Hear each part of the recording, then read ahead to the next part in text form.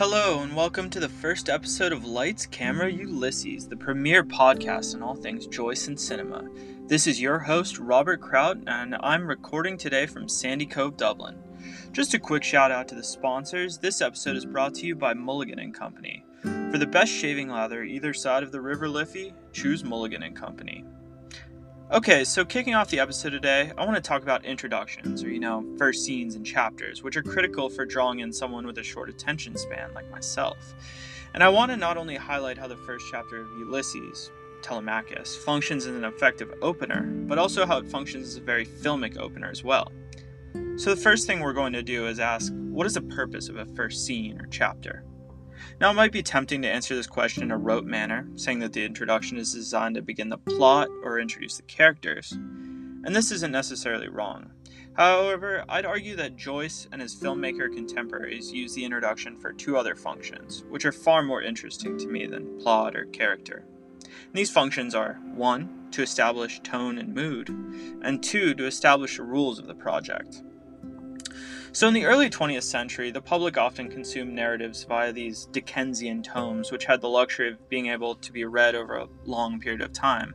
However, with the advent of film, filmmakers realized that they didn't have the 20-plus hours that novelists had to convey their story to an audience. So they opted to utilize the medium of film to streamline the narrative experience. And what was at their disposal? They had visuals in order to establish a setting, and they had music to help build an ambiance. Additionally, the director was equipped with a style which dictated the rules of how these audio visuals were used.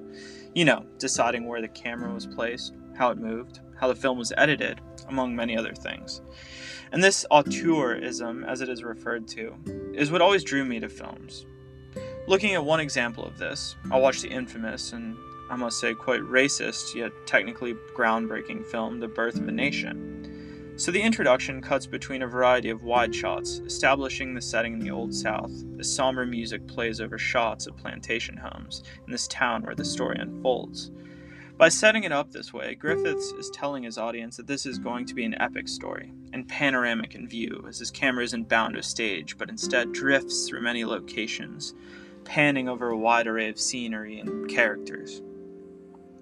Back in literature, Joyce has his own epic to tell, and he's tired of using the same old, trite literary techniques in order to tell it.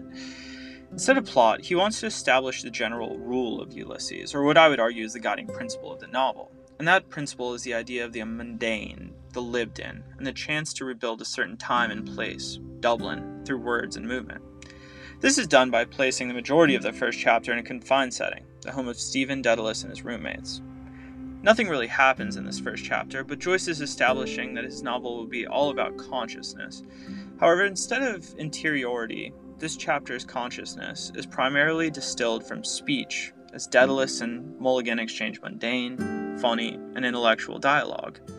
And this intention to everyday dialogue placed me in the tower as I watched Joyce move his characters through the space, hearing them as they discuss day-to-day things like rent money and who's paying for the milk. Yet Joyce is doing something even more sly by staging this first scene in the tower, something that excited my filmic sensibilities, as beyond the walls of the tower, the vista of Dublin is suggested. And just as in Birth of a Nation, as Griffiths entices the audience with epic shots of the South, Joyce uses this tower as a pedestal on which to mount the camera, his reader, as he promises them a more in-depth look at the subject, Dublin. And this was where I first started seeing Joyce, the director, in this novel. Thank you for tuning in this week, and we'll be back with the next episode by the time Buck Mulligan has finished swimming.